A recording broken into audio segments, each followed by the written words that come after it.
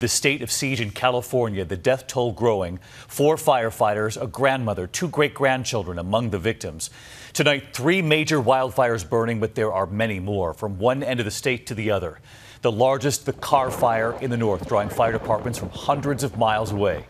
The devastation not just from the flames, but from powerful winds the fire creates. Trees flattened. You can see it looks like a tornado blew right through. Tonight, entire neighborhoods are now gone. More than 800 homes destroyed in the Carr fire alone. This evening, the grandfather who lost his wife and great-grandchildren and those 4 firefighters on the front lines in 2 separate fires when the flames engulfed them. ABC's Kana Whitworth from California tonight.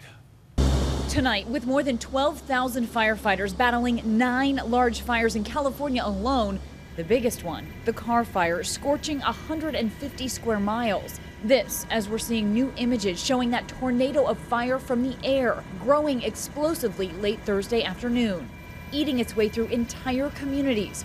Gridlock on the roads, evacuees racing to get out. I mean, everybody was 3 by 3 on this road, gridlocked.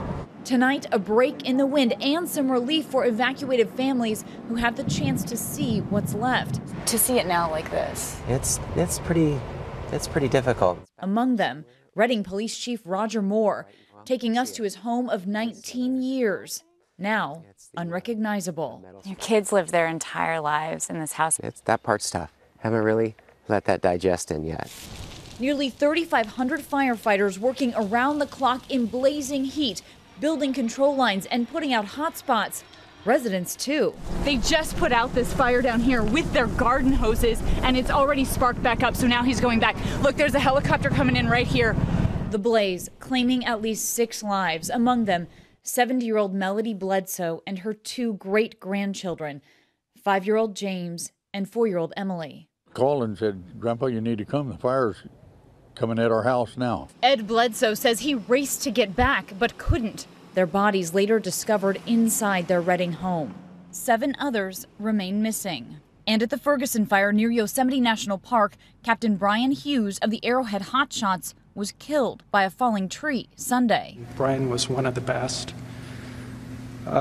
He was a pillar of strength for that hotshot crew. He's now the 4th firefighter killed in the line of duty in the last 2 weeks.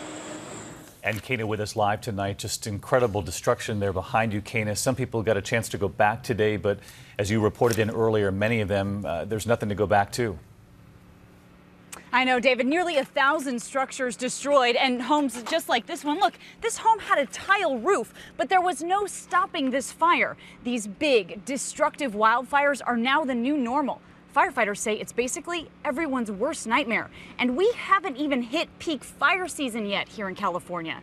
David? Yeah, that's the unbelievable part of all this. Kana Whitworth leading us off tonight. Thank you. Let's get right to meteorologist Rob Marciano as we begin another week. The focus on the winds, a little less erratic now, but the triple-digit heat. Yeah, it's all about the heat. This isn't a Santa Ana wind event. It's not driven by big-scale winds. It's driven by that heat, which is going to persist for a little bit longer, although the heat ridge itself is shifting a little bit to the east, so that'll help California a touch, but it's driving the big heat into the Pacific Northwest. And I can tell you from being there, air quality extremely poor, even away from the fires. A lot of smoke. Tomorrow's temperatures, similar to today, 90s, 100s. Get a little bit of a Pacific push midweek. So temperatures cooling by 3, 4, maybe 5 degrees. It's not much, David, but we'll take any cooling we can get at this point. All right, Rob Marciano just back from California tonight. Thank you, Rob.